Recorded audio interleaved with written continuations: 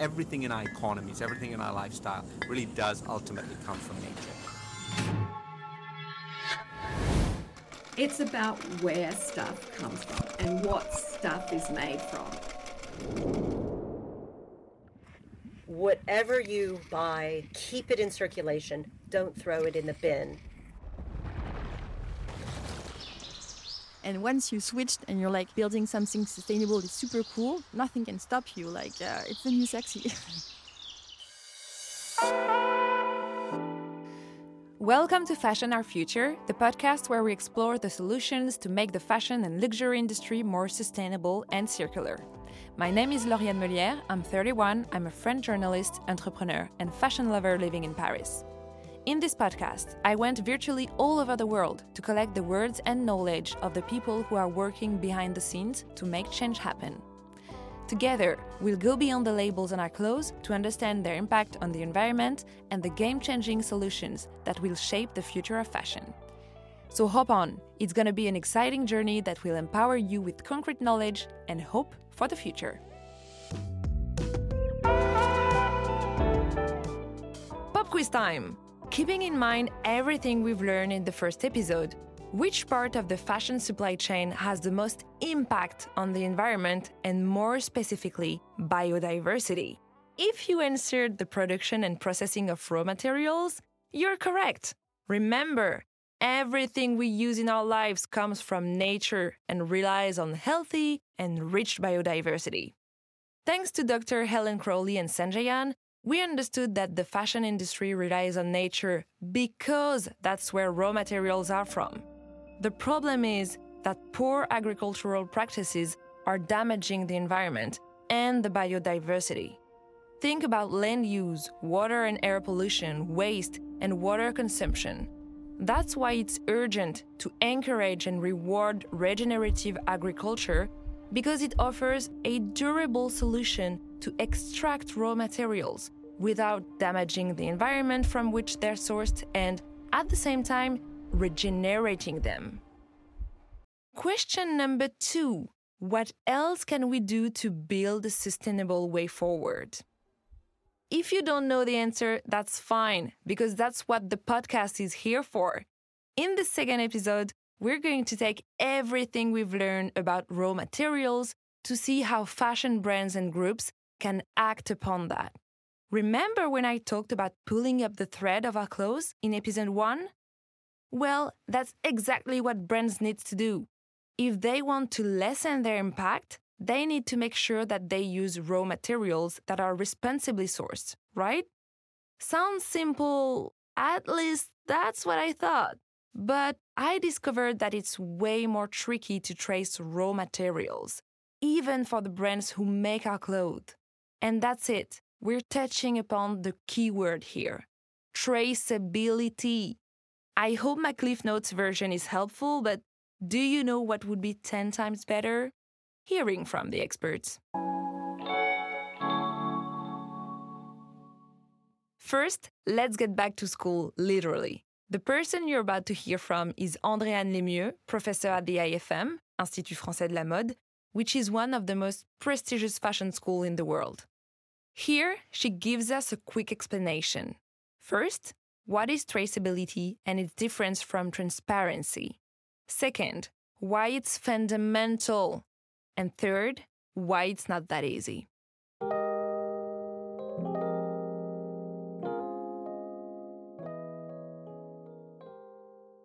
Before talking about traceability and transparency, I think we have to see the difference between both terms. Yeah. Transparency is to display information, to decide or not to communicate on an information. And this is the case, but not just the brand to the customer, but also upstream the chain between the suppliers and all the stakeholders. So there's a question of transparency of the information. Traceability, it's the capacity to trace, to identify, to control all the information relative to the component, the material, the process, in order to manage this data set. Transparency, display information, traceability, the capacity to identify and control the data along the chain, and upstream, but also downstream the value chain. Let me quickly explain here.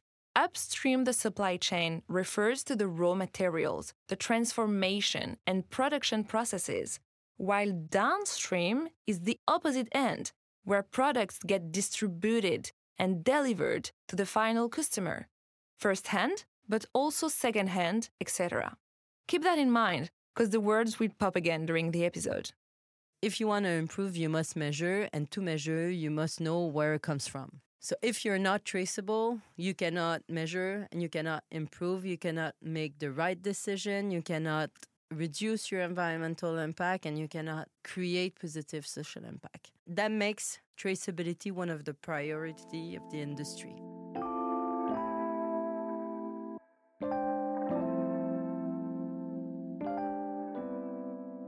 According to Andréane, we know that 80% of the environmental impact comes from the upstream supply chain, meaning the raw materials production and transformation. But actually, only 34% of what is put on the market has a notion of traceability. When it comes to tracing cotton up to the farmer that cultivates it, only 17% of the products are concerned, meaning a very small amounts of products are fully traceable. Why, you may ask? Let's hear it. In the last decades, we saw globalization, complexity in the supply chain. We were in a strategy of developing more and more styles, more and more collection, always faster, always cheaper. So instead of simplifying and working with the same suppliers and developing, reducing the impact, we went totally at the opposite and exposed all the supply chain. So that makes globalization mainly and this strategy of quick response and developing more are some of the main reasons of the complexity of supply chains today. Now that we know what we're talking about, it's time to ask the industry leaders how they're tackling the problem. Do they trace their raw materials? Do they measure their impact? That's what I've asked Apoorv Gupta, who is also known at Kering as the sustainability futurist. Fancy? Let's hear what that means. My actual title is Sustainability Future Thinker. And we have to understand the reason why Kering created this position. It's because the field of sustainability is changing so dramatically, right? And at the same time, many companies are thinking about how can they better align their products and their services to meet the needs of the developmental needs of society, but also by not crossing the boundaries of our own ecology. And that requires a tremendous amount of thinking, a tremendous amount of research into, what are the solutions out there that can promise long bets for a company so that, we don't solve one problem, but create another. And so a large majority of my role involves thinking and researching about where can we as a group make a proactive effort, what kind of new business models we can start looking into, not just for Kering to become one of the most sustainable companies in the world, but also how to open source that further or create new consortiums or industry solutions where others can join in.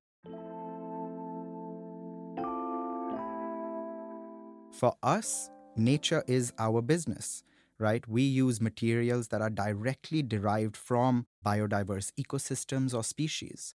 Right? So if you think about cashmere, cotton, leather, wool, precious metals. So the very health and population of these ecosystems is sort of the beating heart of our business. Good.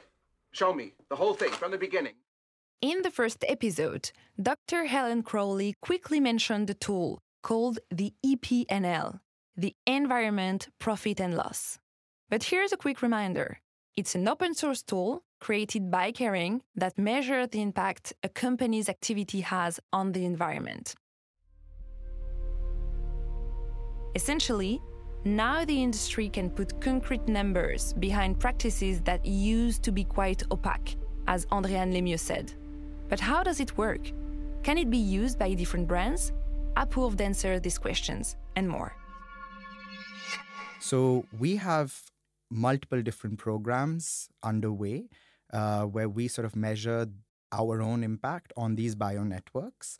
I think the first one we can talk about is our environmental profit and loss tool. It's called the EPNL. And essentially, it's a tool that Caring developed to help us understand where our impact even lies to begin with, right? So we sort of went down our entire value chain and developed a tool which visualizes the impact that we as a business are having on carbon emissions, on water use, on land use, air pollution, waste, so that we can really see how much of nature are we using at which part of the business and how much. Until you measure something, you can't manage it.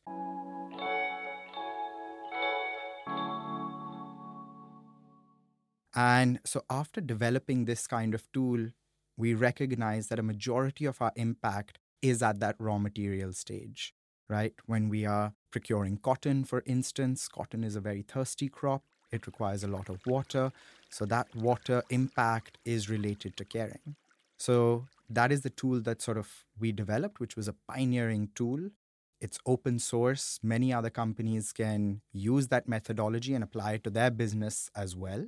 And that sort of helped develop so many different programs on the back of that, because we could look at our own impact, visually look at where our impact lies across all of these areas, and then develop very targeted solutions on how we can help mitigate some of that impact. What is your secret? We develop the expertise with researchers, scientists, with experts in this field to understand what good looks like, work with our own partners on how they can adopt some of these practices so that it's good for their farm, their field, and ultimately the raw materials that we procure as well. So the ambition is that within 5 years, we will transition 6 times the land use of our own supply chain into regenerative spaces. So that equates to almost 1 million hectares of land. So what I'm trying to sort of explain over here is that the way we approach sustainability is that we will recognize a topic area. We will then work with a lot of partners. We will develop the expertise around it, work with our partners to implement that expertise into actual practices, continue to measure our impact based on those activities, and then ensure that through a very publicly committed target, others are being inspired by the same kind of practices as well, because solving any of these things alone is not possible.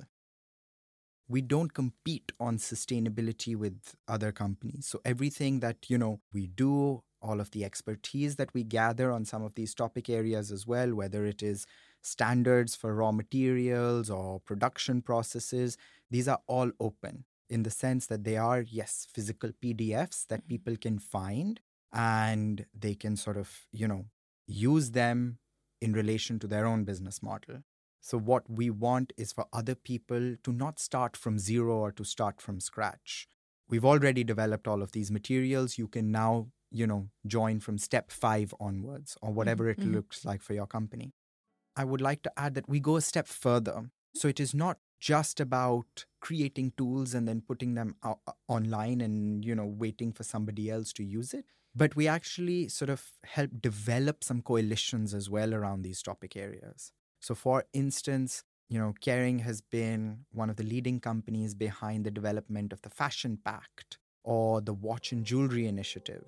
So what we do is we gather partners within our industry and associated industries into some of these kind of industry groups and consortiums so that we can all talk about this at the same time as well. And that really does go at the heart of sustainability being pre-competitive for us. I want to help all of you find a solution. At this point of the conversation, I wondered about the financial aspect of things. Let's be honest, we're talking about companies here and industries. Can sustainable practices become profitable economically and therefore maybe facilitate the ecological switch even more? I asked Apoorv about that.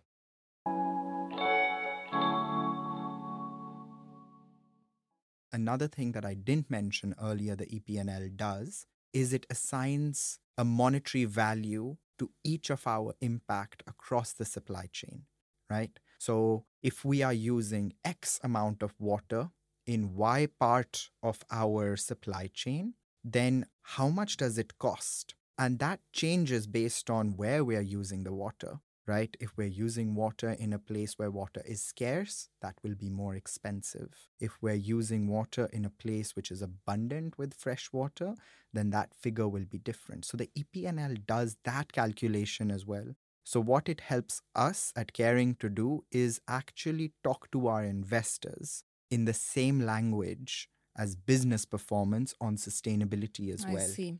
No, we can't do that.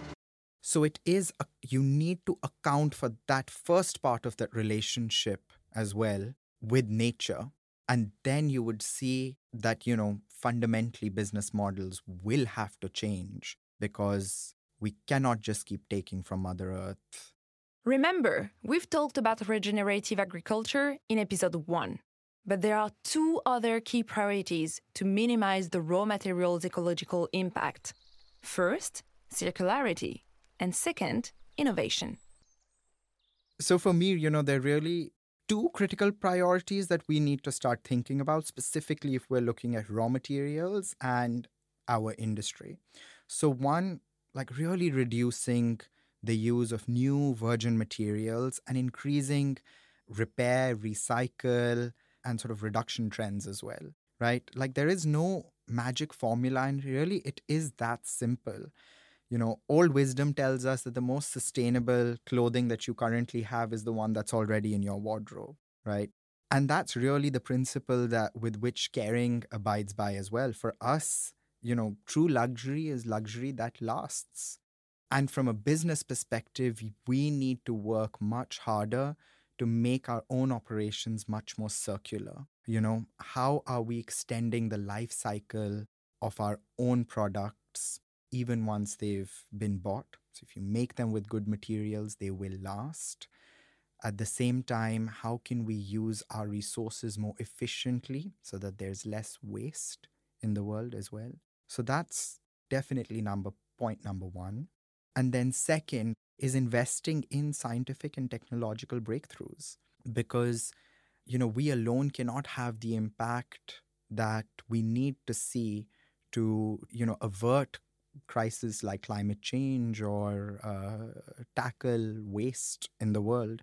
But what we can do is develop new methods, standards, tools that the entire industry can use so that we can collectively reduce our ecological and social cost that this industry is associated with. If we started properly valuing what we take from nature, then the entire system would change. Then that relationship changes. We have to do more. But I think what needs to remain constant, and I hope our listeners will remember this, is that if we can continue living in a world of crisis, we can also continue living in a world that is constantly solving them. And that will be my hope for the entire industry and for everyone listening as well. Thanks to Apoorv insights, we know that there are multiple paths to follow at once if we want to address the problem efficiently. Brands need to trace, measure, and improve. But what about the brands that are aiming to change but are lacking the tools to achieve it? To find out, let me take you to La Caserne in Paris, which is Europe's largest sustainable fashion accelerator hub, to meet with Camille Le Gall, co-founder of Fairly Made. She may have a solution. So Fairly Made is a software that allows brands to trace the journey of the product and to calculate the impact of those same products. And when we say impact, we mean social impact, environmental impact, traceability, recyclability, and durability. And those 5 pillars are very important because at Fairly Made, we have this vision of multi-criteria for brands to have a clear vision on the impact, but also for final customer. Because we are what we call B2B, so business-to-business platform, but we also speak with the final customer. And it's very important to us because we deliver QR codes for brands to communicate with those final customers.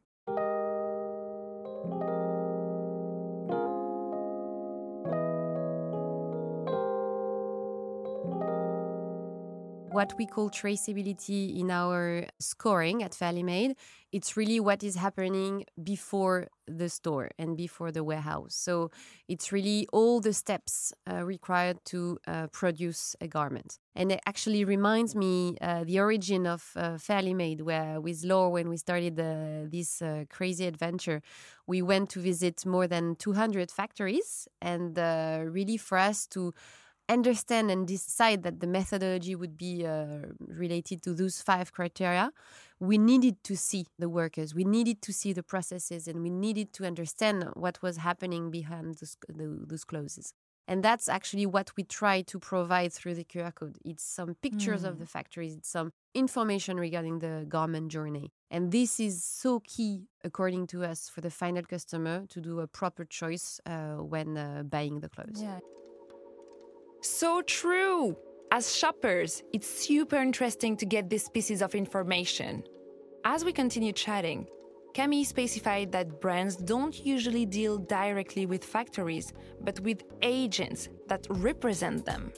This system of intermediates makes traceability very difficult, as there is no direct access to factory standards. That's why it is fundamental that companies like Fairly Made help them get access to these resources. But to what extent are they actually used to drive change? Fairly Made is a B2B platform. So in the business model, basically we work with the brands directly, and it's B2B2C in the reach, meaning that we speak with the final customer as well. But the B2B platform means you have a secure access and platform with all the detailed information. And the first usage of this information is private. It's the one that the brands take as a new information, as a sustainable information regarding the product. And they really take it as an improvement to know where the product comes from, not only the manufacturing, but the yarn, the weaving, the dyeing, the raw material. And really often they discover a lot of things. So as I mentioned, we needed between 5 to 10 factories to make a garment. So the first thing is discovering a lot of elements. Then it's a matter for them to improve their production sourcing and production techniques while doing this assessment before launching the product. So it means that it's no longer the production teams, but maybe the studios or the development teams that will use Fairly Made to make sure that they are developing a right product. And in the end, it's true, once they really think that it's a time for them to communicate, they use the tool to communicate. So either it's an e-commerce platform and they use a widget really to offer the same experience as if you were in the store and you scanned the QR code. Here is an interesting fact. A brand new jumpsuit can travel 40,000 kilometers before reaching a warehouse. But what happens after? It continues its journey into our wardrobes, it's watched and worn, and then maybe it's sold on a second-hand platform and goes into another wardrobe, etc.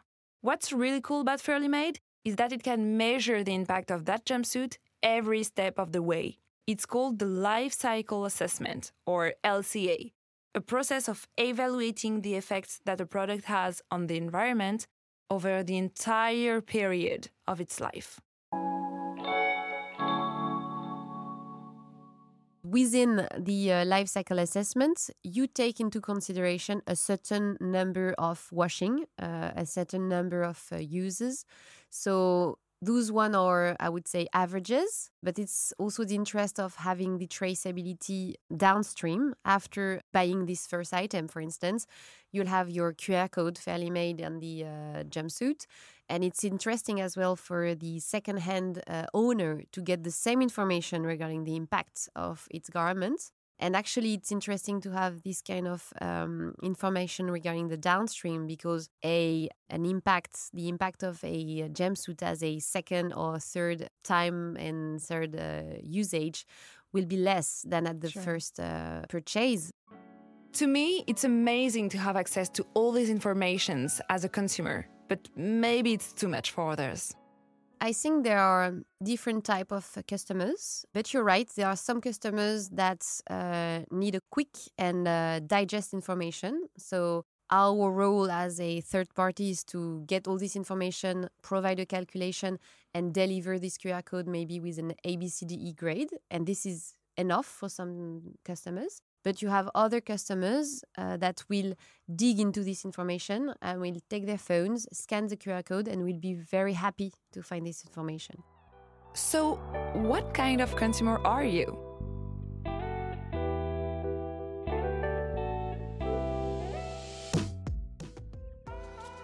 It's incredible that there are tools and solutions available that can demystify the entire life cycle of a garment, how it goes from point A straight to our closets.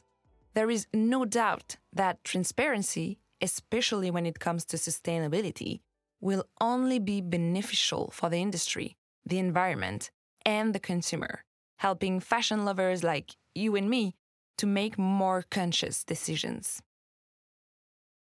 Now, to end this episode, let's go back to the IFM to talk further with Andréane Lemieux.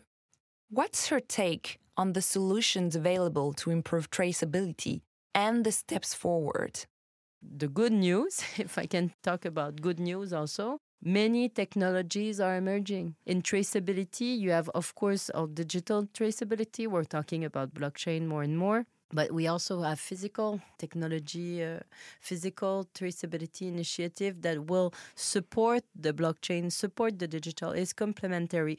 I don't think we will have one miracle solution. It's the interoperability between different technologies, digital and physical, that will really be the answer. The entire transformation in sustainability is very deep. We're talking about a transformation in the value system. So it makes the change management much deeper and much harder. So yes, it takes time. We don't have so much time, so it's more intense. Do you know what Andréane does to accelerate the change? She trains future industry leaders. I told you that she's a professor at the IFM, but she's also the director of the IFM Caring Sustainability Initiative, and she's full of hope. 4 years ago, when I joined IFM, the idea was really to build a sustainability research chair that was sponsored by one of our major partners, Kering Group, really to pursue two main objectives. The first one was to train all our students, so our 1,200 students, to the sustainability values, to really accompany them to become change actors in the industry. And the second one was to contribute to the scientific research, which is a bit poor in sustainability for the fashion industry. So concretely, I'm managing PhD candidates, and I'm myself involved in many scientific research projects.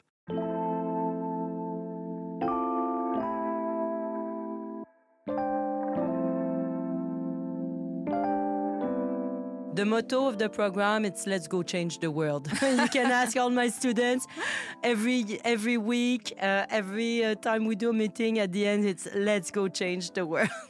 How can you be fired up after hearing that? And not only is Andréane tackling the academic side of things, but she also told me about the hands-on side of things, the IFM Student Contribution Project. She told me about what they're doing in Ghana, and pay attention.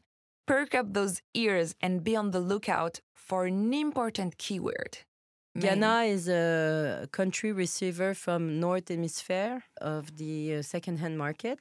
Just to give you a concrete example, they receive 25 million garments every month. They remanufacture at least 60%. They manage to mend, upcycle, remanufacture in, of course, emergency context. They don't have a lot of resources, sometimes not even electricity. They manage to upcycle 60% of 25 million garments every month. What do they do with it? They resell it, but not at the right valorization. So we're going to help them to revalorize and to develop new markets. We're thinking, so my students are working already with them. We work with the OR Foundation, maybe that you know, directly there. And we're going to go visit to meet with the retailers to really develop levers for them to gain more with what they do, because this is a real model of circular economy.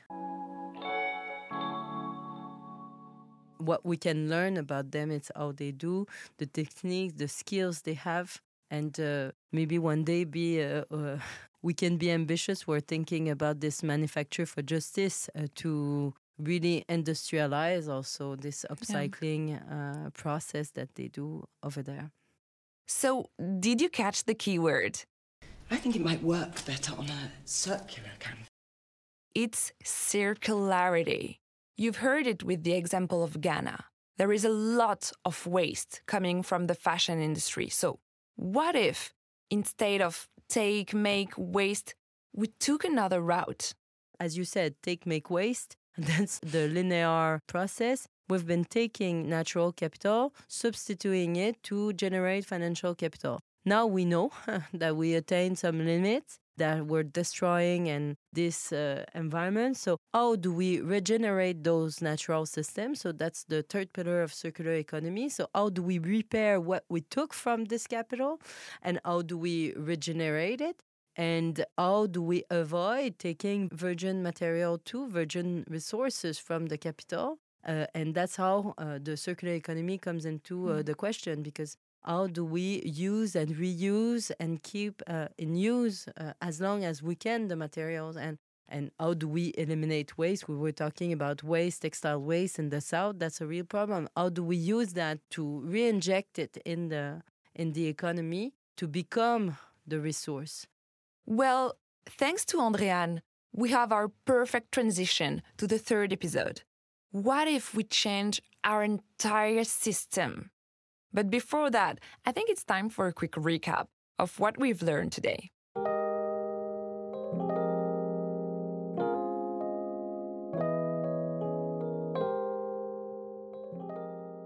I hope you were taking notes, because this was an information-packed episode. We started with one question. How can brands better source their raw materials, considering their impact on the environment and the biodiversity? And what we've learned is that first, they need to know where their raw materials come from, meaning being able to trace their origin. Then they can measure their impact. Then they can take action to improve that impact. And then they can share that information with their customers. Yeah, what a journey. To help people change the game, that's why some companies like Kering have developed their own open source tool and made it available to other brands free of use. Remember the EPNL? Some companies also get help from startups like Fairly Made in order to access information that will help them make better decisions and communicate the life cycle assessments of their products to their customers. All over the world, digital and physical tools are being developed to help brands collect authentic information regarding their upstream and downstream supply chain. And I think it's worth mentioning that future generations are being trained to have sustainability as part of their core thinking by enthusiastic professors like Andréane. Ultimately, I was just amazed to discover at the end of the episode that by tracing the origins of a waste product, remember the example of Ghana, we can collect and use this information to recycle it accordingly and reintroduce it into a virtuous circular system. Now you get it too. Traceability is essential to deeply change fashion industry supply chains. Slowly but surely switching from the old linear model, take, make, waste, to a circular one that make, use, and reuse. Now the question is, wouldn't it be easier to just recycle the existing raw materials that are used to make our clothes? Well, you'll have to tune in to episode 3 to find out. See you!